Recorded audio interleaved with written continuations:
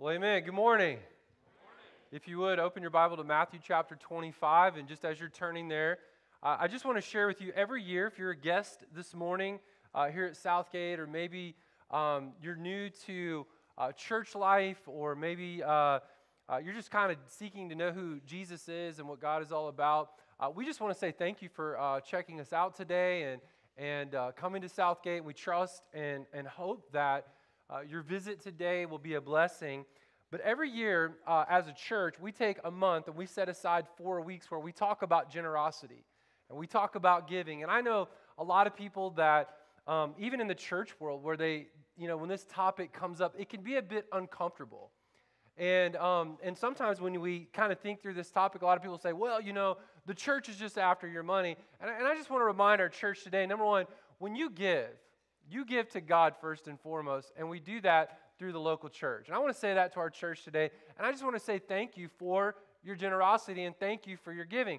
The second thing that I want to say is for those that might say, well, the church is just after your money. Can we just clear this up real quick today? God doesn't need your money. God doesn't need a single penny. In fact, heaven is paved with streets of gold. And so God is not at a place where he is lacking, right? In fact, what we know is that giving and generosity is not something that God wants from us. It's something that God wants for us. In fact, that's why we entitled the series, The Blessed Life. And in Matthew chapter 25, we're going to begin reading in verse 14. And I want to pick up there this morning because the Bible says, and Jesus is sharing this parable, and he's sharing this story of generosity, and he's sharing this story of what we would call stewardship. This story of entrustment. And he says in verse 14, he says, it'll be like a man going on a journey who called his servants and entrusted to them his property. To the one he gave 5 talents, to another 2, to another 1, to each according to his ability. Then he went his way. He who had received 5 talents went at once and traded with them, and he made 5 talents more. So also he who had the 2 made 2 talents more, but he who had received 1 talent went, dug in the ground, and hid his master's money. Now, after a long time, the master of those servants came and settled accounts with them. And he who had received the 5 talents came forward, and he bringing 5 talents more, saying, Master, you delivered to me 5 talents, and here I've made 5 talents more. And in verse 21, the master says, well done, good and faithful servant. You've been faithful over little. I will set you over much. Enter into the joy of your master. And he also who had made 2 talents came forward, saying, Master, you delivered to me 2 talents. Here I've made 2 talents more. And his master said to him, well done, good and faithful servant. You've been faithful over a little. I will set you over much. Enter into the joy of your master. He also who had received 1 talent came forward. And he said, Master, I knew you to be a hard man, reaping where you did not sow, gathering where you scattered no seed. And so I was afraid, and I went and I hid your talent in the ground. Here you have what is yours. And his master answered him. He said, you wicked and slothful servant, you knew that I reap where I have not sown and gathered where I scattered no seed. Then you ought to have invested my money with the bankers, and at my coming I should have received what was my own with interest. So take the talent from him and give it to him who has 10.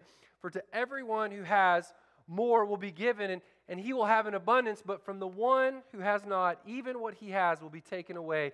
And cast the worthless servant into the outer darkness. In that place there will be weeping and gnashing of teeth. Now, Father in heaven, I need you this morning. Because, Lord, I have no aspirations to be inspiring or to give a motivational talk this morning. It's my desire, Lord, to allow the Word of God to shape our hearts, our minds, and to inform us what it might look like for us to take steps in the area of generosity. God, it's my desire in my own life, because I know that I've probably regressed in some ways in living in a way that's generous in the way that you've called me to live. And so I pray this morning in my own life, in our family, and in this church that we would live open-handedly with everything that you have allowed us to have in our possession. And we ask these things in Jesus' name. And all of God's people said? Oh, come on. All of God's people said? Amen. All right, there we go. We're together. Now, the blessed life.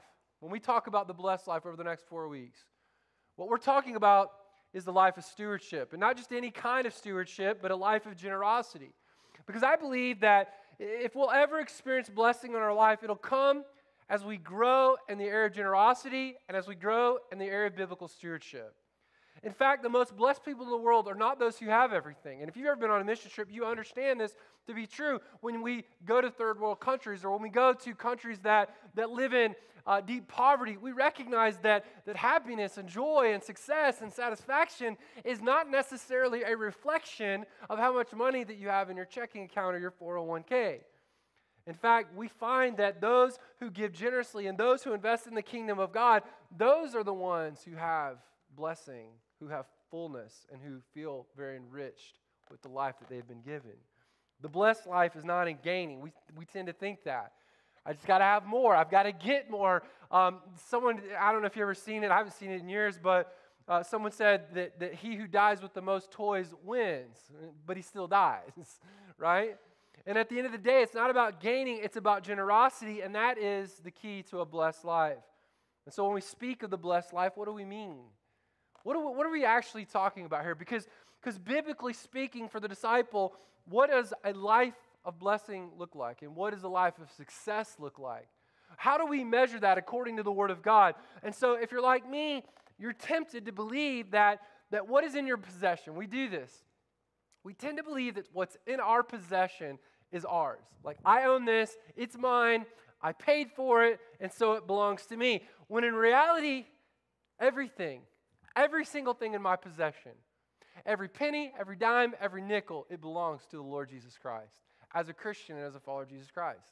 Even my kids, and I'm learning this lately, they're becoming young women and they're becoming adults and they're starting to make decisions that I don't necessarily care for, but these kids that God has given to me, they're not mine. They've been given to me, entrusted to me, if you will, so that I can invest in them the kingdom of God.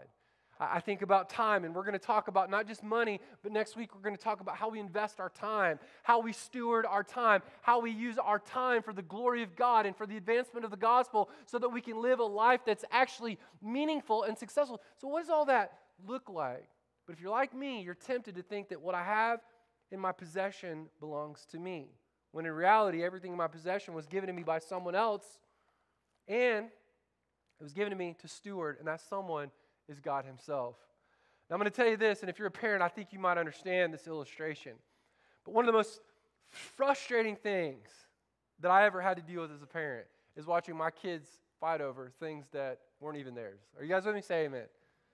Right? And lately, we have this thing, and I have two kids, and I'm not going to tell you which one does this, but because I don't want to embarrass my kids, right? But I have one child that loves to bake, right? And this is what she'll do. She'll come to me and say, Dad, can we go to the store and I want to buy baking supplies?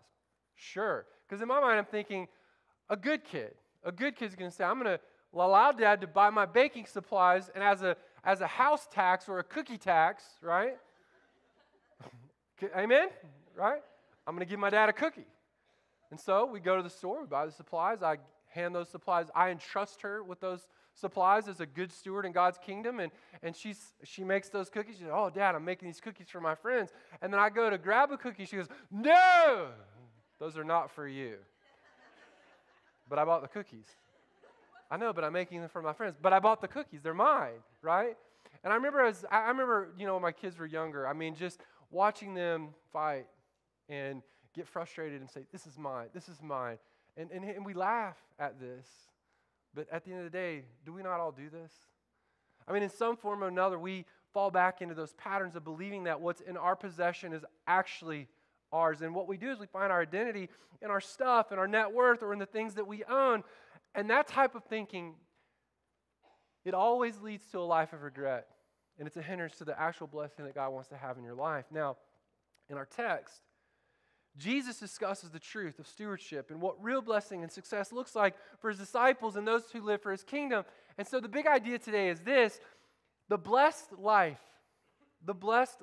defines success differently. That's the big idea today. We want to talk about what does it look like to have success in life as a disciple of Jesus Christ. What does it look like? How do we measure this? How do we look at it differently from the world in which we live? Because as we struggle to define success in a world of materialism, Jesus, he flips the script and he shows us the path to real success, the path to real blessing, and the path to a full life.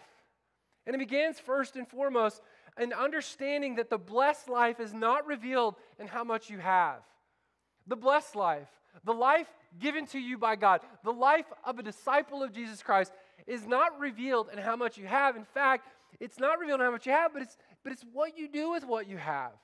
And understanding what we're supposed to do with what we have begins with our role and our resources. How do we look at those? Now, in the text, the Bible says it'll be like a man going on a journey, verse 14, who called his servants. Now, another way to translate that word is actually slave, and the Greek word in that passage is doulos, and the word there, it means slave, as I've already mentioned, and at the end of the day, you might just note this, all that slaves have belong to their master, and that's what Jesus is kind of communicating here in this text. He says, it's like a master that went on a journey, and he gave to his servants, he gave to his slaves, so what he gave them was never theirs to begin with. Are you guys with me? Say amen. Amen? So what they've been given wasn't theirs in the first place. And so for you and me, one of the primary challenges to a blessed life is that we don't want to see ourselves as servants, and we certainly don't want to see ourselves as slaves. We want to believe. We all want to believe. We struggle with this. Trust me, I struggle with. We want to believe that we have autonomy in this life, and we can live a life without God. And so in this passage, we see several principles that help us understand life isn't about how much we have, it's about what we do with what we have. And so Jesus gives us this parable. He says, look, this is what good stewardship looks like. And he says, listen, first of all, as a servant, you got to understand, God owns everything. I own nothing. And we see that in verse 15. To the one he gave 5, to another 2, to another 1, to each according to ability. And then he went his way. So at the end of the day, God owns everything. I own nothing. All that we have comes from God. He's the creator. He's creator God. Everything that's in existence came by the word of his power. And he has the right to say how everything gets used. Everything comes from him in the first place. Paul recognized this. In 1 Corinthians chapter 4, verse 7, he says, for who sees anything different in you? What do you have that you did not receive? Man, write that down today. What do you have today that you did not receive? And you're like, well, I'm a self-made man, you know? I made it my own way, kind of like Frank Sinatra used to sing. I did it my way. Hey, man, if you're drawing breath today, you're doing so by the grace of an almighty God. I mean, are you guys with me today? Say amen. I mean, if you're breathing today, you're doing so by the grace of God.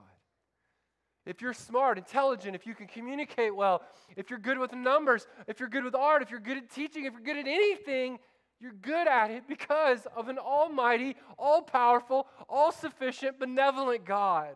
And he gave it to us. And I think one principle to remember is that we're owners of nothing, stewards of everything. But then we see in verse 15 as well that God entrusts me with everything that I have. Everything I have is his, and then he entrusts me with it. So the master mentions in Matthew 25 that he entrusted his possessions to the servant. The text doesn't say the master gave his possessions. That's not what the text is saying. He didn't give the possessions to the servant to keep for himself. He expected the servant to guard them and keep them secure. And just like the master in this text, God entrusts us with the possessions that we have to use to advance the kingdom. But then we see in verses 16 through 18 that you and I, as disciples of Jesus Christ, I'm responsible to increase what God has given to me. This is stewardship. This is what it means that I've been entrusted with these things. And so I can either increase or I can diminish what God has given to me. And so like the servant, you can choose to diminish what God has given to you, or you can choose to increase it. But here's the thing. At the end of the day, every single one of us will have a day of accountability. And we're going to talk about that in just a moment. We can either increase the resources, the gifts, the money, the time, all that God has given. We can increase it or we can diminish it, waste it, and squander it. And then we see in verse 19, God can call me into account at any time. We don't know exactly when it's coming, but we are promised that our day of accountability is coming. We don't want to talk about this. Now, if you're a follower of Christ today, what we're talking about here is it's not accountability for our sins. That's not what we're talking about. Those have been paid for on the cross, but what Jesus is talking about here in this parable of the steward and the slave and the master is for our works. It's the stewardship of what God has entrusted to us. That's why 2 Corinthians 5:10 is so important, because the Bible says that we must all appear before the judgment seat of Christ. We must all appear before the judgment seat of Christ, that each one may receive what is due for him what he has done in the body, whether good or evil. And so in this text, the first thing that we see as we try to define success and we look at the blessed life is that the blessed life is not in what you have, but it's in what you do with what you have. And in this parable, he says, look, man, this is how you as a disciple, this is how you as a follower of Jesus Christ, this is how you're supposed to live, open-handedly, with generosity, investing what I have entrusted to you so that I can be glorified. And then we see, secondly, in our text today, the blessed life is not just in what we have, but it's this. It's in trustful pursuit. It's in trustful pursuit. God sees our faith and finances as inseparable. You might write that down today, because that's lost on so many of us. God sees our faith and our finances as inseparable. And we're going to explain what that means here in just a moment, but the question is this: are we going to rely on him? And what's fascinating to me is oftentimes as disciples of Jesus Christ, we're good about, and this is fascinating to me, we can put our faith in Christ, and we can believe that God, and this is a big belief, we put our faith in Christ, and we believe that God is going to forgive us of our sins, and one day when we die, we're going to step into eternity and be with him forever. Amen? We believe that. Say amen. But we struggle to give a dime on every dollar. Right? We struggle with that. We struggle to be generous. We have this, if you will, scarcity mindset. Oh, we're in a recession. Oh, inflation. Oh, man, things are tight right now. We struggle with that. And it's fair. I get it. I understand it more than you know. But really, this comes down to, are we going to trust God with our eternity? And can we trust him, as Derek sang today in that song, Abide, with our daily bread? Can we trust him? And I want you to see in this text the unfaithful servant's estimation. He came to a place where he did not rely on God or on the master. He came to a place where he was not going to trust the master's plan. And so he made his own estimation. And in verse 25, he says in our text, he says, I was afraid. I was afraid. In fact, he goes on to say, I went and hid your talent in the ground. Here you have what is yours. In fact, in verse 24, he says, Master, I knew you to be a hard man, reaping where you did not sow, gathering where you scattered no seed. First of all, I want you to see that I believe the text is teaching us today the unfaithful servant was a fraud. This servant was a phony. He didn't truly know the master. He said the master was a hard man. Commentators believe that he wasn't even really a believer. That's the illustration. That's the metaphor that's being made here. The fact that he couldn't trust his master meant this. The fact that he couldn't trust the master meant that he likely did not even have a relationship with him at all. So at best, he was duplicit, and he did not trust the master's plan. He did not trust him. But then in verse 25, again, we see that he was fearful. He said, I was afraid. I was afraid. The servant used this as an excuse as to why he did not do what he was asked. Now let me ask you this. How many of us, every year, I've been doing this for almost 20 years. I teach on generosity every year. And in the first week, it's always kind of like this, whoa, he's talking about generosity. I don't know if I'm ready for this. Here's my hope today. Every single one of us would lay our hearts open before God and say, God, listen, we've got some insanely generous people in our church. Insanely generous. And we have some that struggle with this. But can I ask you to do this today, just as a rabbit trail for just a moment? Pause, stop, and ask God in this moment, God, where can I grow my generosity? Where can I grow my generosity? It may not be financial. It may be in your time. It may be in your willingness to serve. It may be in some other area that I'm not even aware of, but you and the Holy Spirit are, and God wants to speak into that today. And so today, instead of it being that first Sunday of stewardship generosity, and you're like, oh man, here comes Pastor. No, man, it's not like that. I really want every single person in this room, regardless of your age, if you're a child or if you're an adult, and if you've been doing this thing for years, I want us to grow and live open-handedly and trust God in ways that we've never trusted God before. All of God's people said? All right, so we find in this text he's fearful. Now, we struggle with this. This morning, some of you are going to say, and I get, there are some of you in this room that you're in college, and you're like, man, I can barely pay my school bill, and God wants me to be generous. There's others in this room today that you're raising kids, and you're like, man, I'm just trying to put diapers on my kids, and I'm trying to get formula and food and different things. I'm trying to pay for all these different things. Let me just explain to you. I get this. I truly get this. I've got 2 kids that are graduating this year. They're both going to be in college next year. My wife had surgery last year, and this happens every year. Every year right before missions conference and right before we start talking about generosity, it seems like every single thing in my house just wants to break that week, right? Ellie took me to the airport the other day. She ran our car up on the curb, $1,500. I got April's hospital bills from her. I thought I had them paid off. I got hospital bills in the mail the other day from August, right? And then I got my electric bill this week. Thank God for city utilities. Can I get a witness? Amen. Man, come on, right? I'm just saying and sharing that with you not to feel bad for me, but I'm in this with you.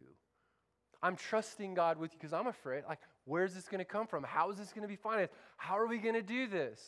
And you might be saying, man, I'm afraid. I don't know if I can be generous. I don't know if I can invest in the kingdom of God. I don't know that I can give. And God says, try me. You know what God's saying to many of us today? You think I don't know what you make? You think you can't trust me? And God says, man, this could be a turning point in your relationship with me if you could learn to trust me. If you'll just trust me in this thing, in this generosity, in this giving. And some of you are in bondage to your finances and your situation, and God sees this situation, and He wants you to have victory in this area of your life. We see also in verse 26, he was lazy. In verse 26, the master answered him. He said, you wicked and you slothful servant. Now, do you know laziness is often the byproduct of indifference? He just didn't care. He did not care. He had no passion for God and for others. Giving generosity is a mark of spiritual maturity, and your affection for God and for others unlocks the blessing to a blessed life. In Matthew chapter 6, verse 21, it says, where your treasure is, there your heart will be also. And so, the more passionate your faith, the more consistent your giving. So this morning, we've got a missionary here. And you know, as a church, we've committed almost $300,000, actually over $300,000 to missions in the last 2 years. Can I get an amen on that? Amen? And today, that's your cue to like, yeah, right?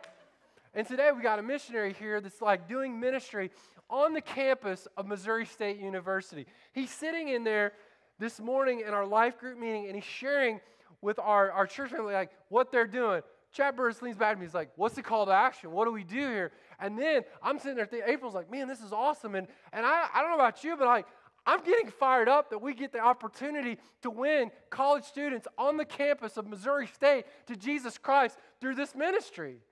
And we do that, right? Amen? And we do that because people are generous. We do that because people step out in faith. We do that because people look at the campus and they look at their neighborhood and they look at the mission field and they have compassion and they get stirred and they say, you know, someone cared about me. Someone shared their faith with me. Someone gave for me. And because of that, I now am a follower of Christ, and now I'm going to live open-handedly and I'm going to pay it forward. So the more passionate your faith, the more consistent you're giving. But then I want you to see the contrast. You see the unfaithful steward's estimation, but look at the faithful servant's eagerness. The Bible says that he immediately, in verse 16, he that received 5 talents, look at what the passage says. He went at once. He went at once. He didn't wait. He didn't pause. He didn't calculate. He just did what he was asked to do. Money wasted is one thing. Opportunity wasted is another thing altogether. The one thing we cannot gain back is time and squandered opportunity. The blessed life maximizes opportunities given by God to expand the kingdom. If you think you'll serve, if you think you'll give one day after you get a better footing financially or you have more time, you're deceiving yourself. You're deceiving yourself. Many years ago, I had an incredible friend at the church that I was at, in the ministry that I was at before. His name was John. And I remember John came to me, and every year, same thing, missions, stewardship in March, in the spring, and we talk about these things. And John was he was a good Christian, he was a good man, and he loved his kids. He had a 13-year-old daughter, he had a 7-year-old daughter. We were in the middle of our missions conference, and I get a call. It's his sister. Pastor, you need to get to Silver Cross right now. John had a heart attack. I said, what happened? He says he was in the yard, and John's 50 years old. He was 50 years old at the time. He was in the yard working in the flower bed, and we don't know exactly what happened, but someone found him in the front yard. The ambulance came, and they're trying to resuscitate him and bring him back to life as we speak. I stopped everything I was doing. I ran up to Joliet, I walked into the ER. Oh, man, I walked into the ER, and his sister met me in there. And I said, how is John doing? And she looked at me, she goes, John didn't make it. Now, I want to rewind for just a minute. And this is what John told me years ago. John said, you know, Pastor, one day when I have more money and I have more time, I'm going to serve God and I'm going to give more. That's what he told me. We're friends. We had these conversations because I was wanting to disciple him. I wanted him to experience the blessing of God in his life. I wanted the fullness of all that God had for him according to the Word of God.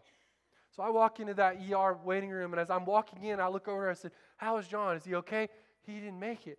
I go into the room, and his body is laying there on a table. His wife is over top of him just weeping. And I look at his sister, and I said, has anyone told the kids?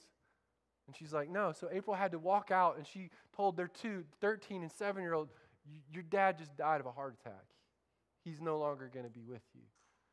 Now, I say that not to be sensational. I say that not to be emotional or pull at your heartstrings in any way. But I want you to realize this, because we're going to talk about it next week. You get one life. You get one shot.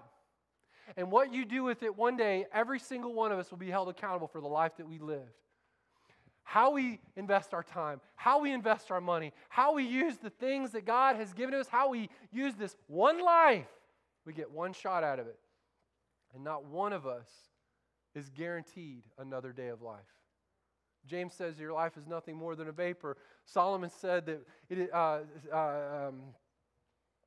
boast not thyself of tomorrow, for you do not know what a day may bring forth. Man, you're not guaranteed another day. You're not guaranteed another opportunity. We like to think, man, I got this. No, man. He was eager to get started. He also saw in verse 16, money as a tool to be used, not as God to worship. He learned that money was a great servant and a horrible God. He wanted to get the money to work for his master. He wanted to invest it properly and wisely. The word traded in this text. It says he went and he traded. It meant that he was the one who invested over a period of time. Another important observation about this word is the tense. It says that he traded his talent. Now, the tense of the verb suggests that it wasn't a one-time event. This was not a windfall. I had a guy formerly who came up to me. He says, Pastor, I'm playing the numbers. And if I win, we'll pay off the building.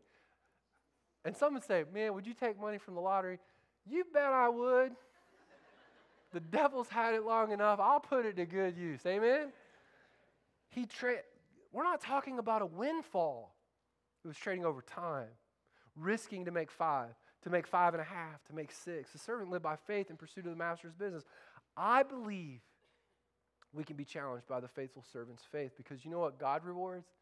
He's a rewarder of them that have faith in him. He's a rewarder of them.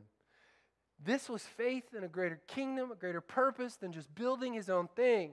And so I want to ask you today, do you have examples of your investment in the kingdom of God? And because of that, we see in the text in verse 25, he had 5 talents, and the master said, let me give you 5 more, because if I can trust you with 5, I can trust you with 10. One might consider that the reason that we do not increase what we have is an issue of availability. I just don't have enough. No, man, it's an issue of allegiance. In Luke chapter 16, verse 10, it says, one who is faithful in very little is also faithful in that which is much, and one that is dishonest in very little is also dishonest in much. Man, if God can trust you with the little that you have, he's going to trust you with a whole lot more. But then we see too that just ultimately, he pursued the eternal. The faithful servant was not after his own thing.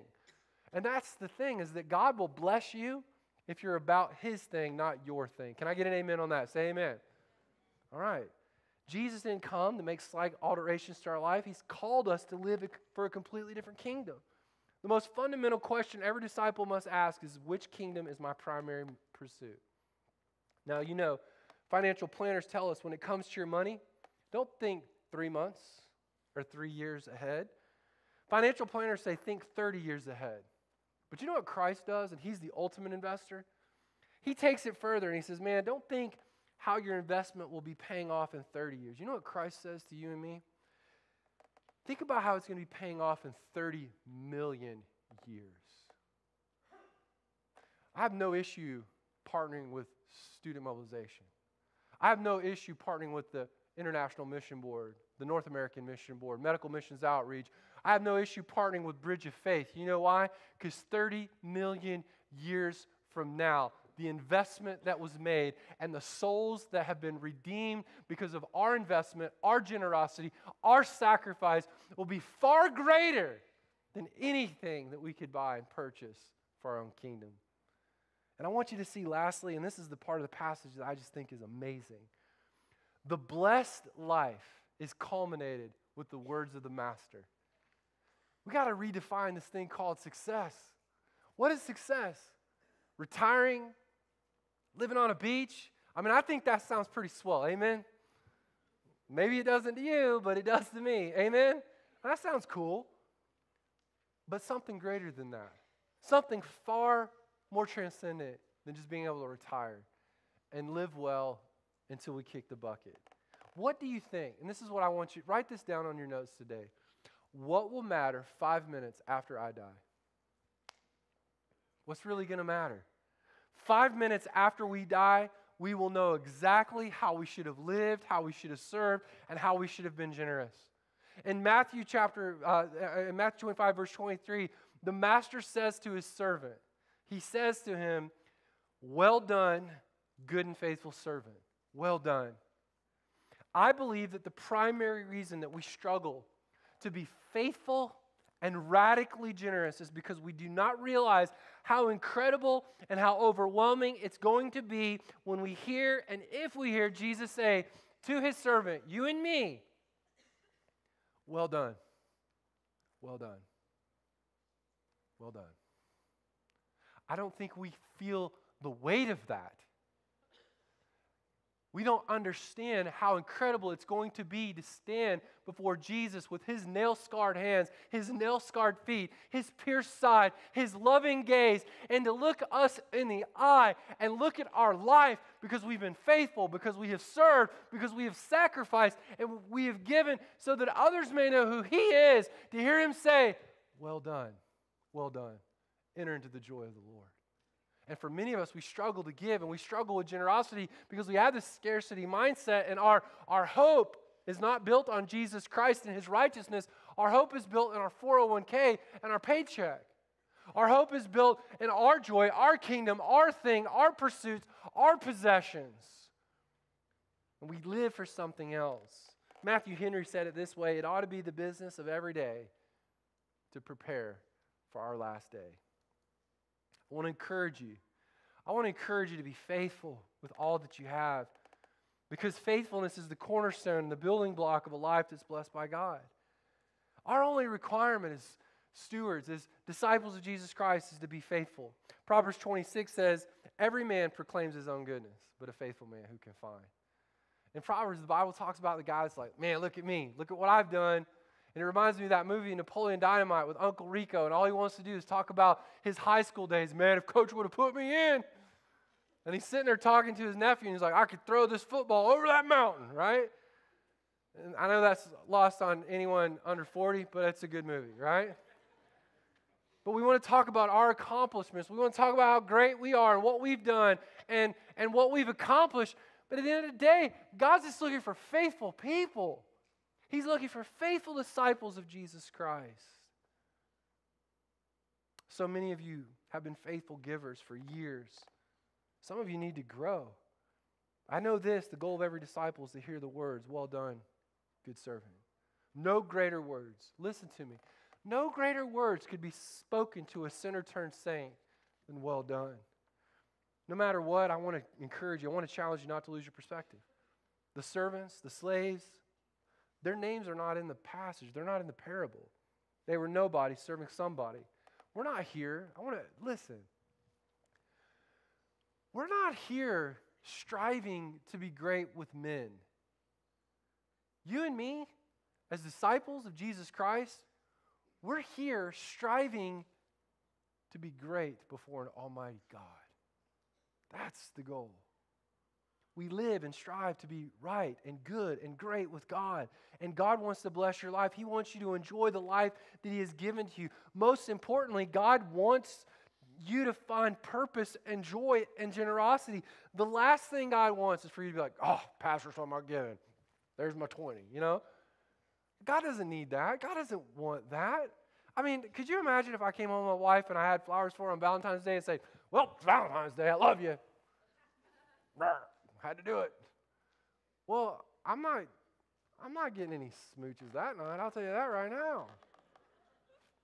She's going to burn my eggs and probably, let the cat lick them. And we don't even have a cat. It'd be the neighbor's cat, right?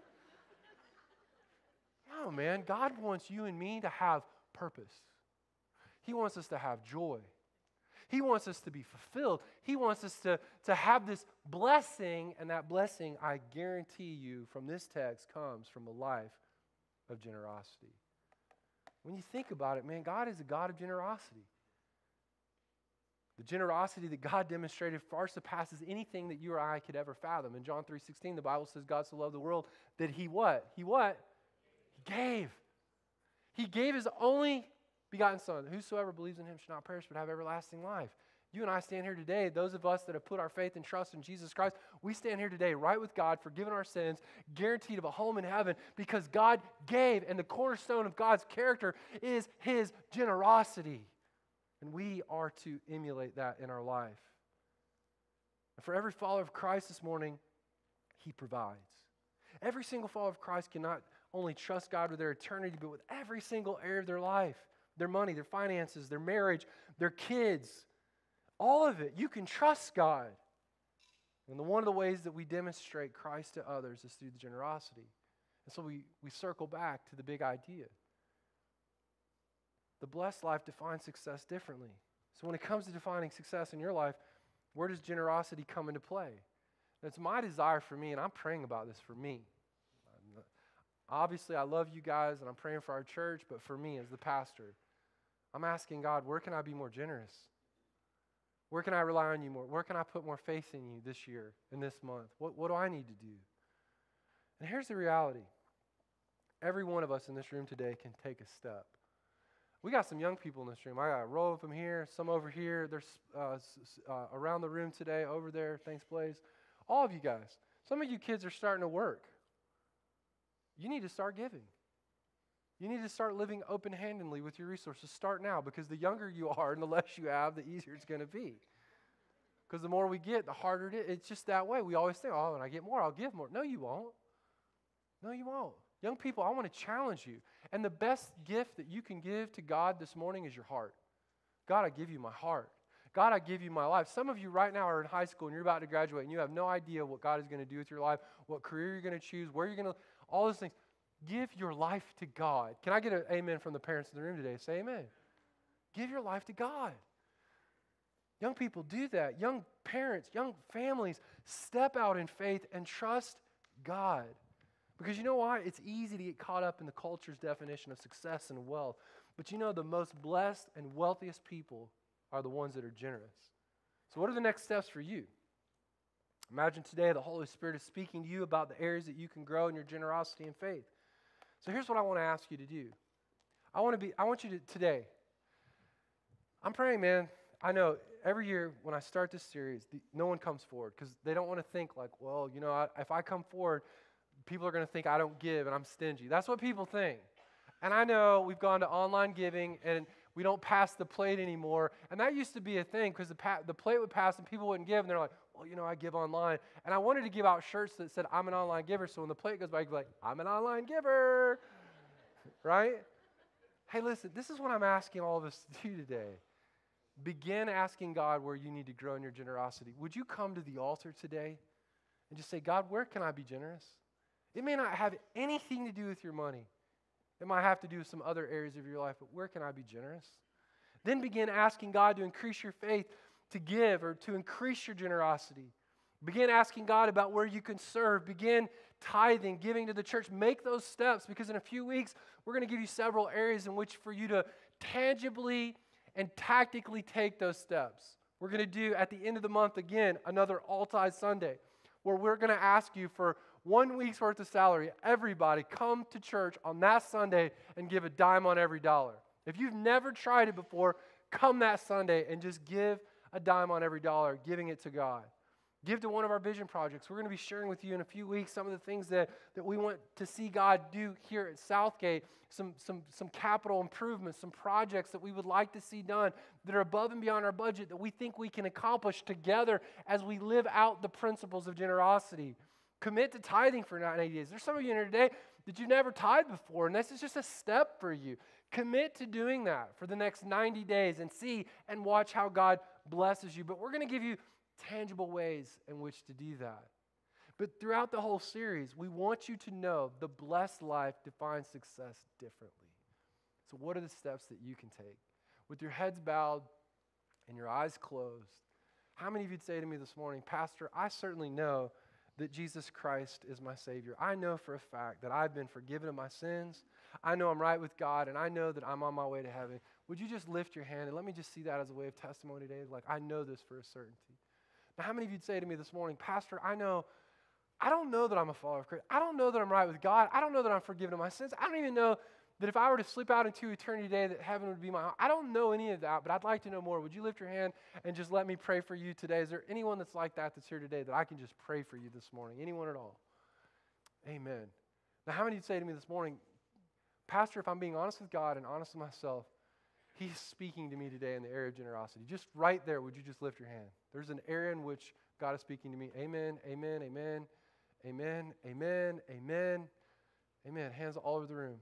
So with your heads bowed and your eyes closed, would you guys just stand to your feet today?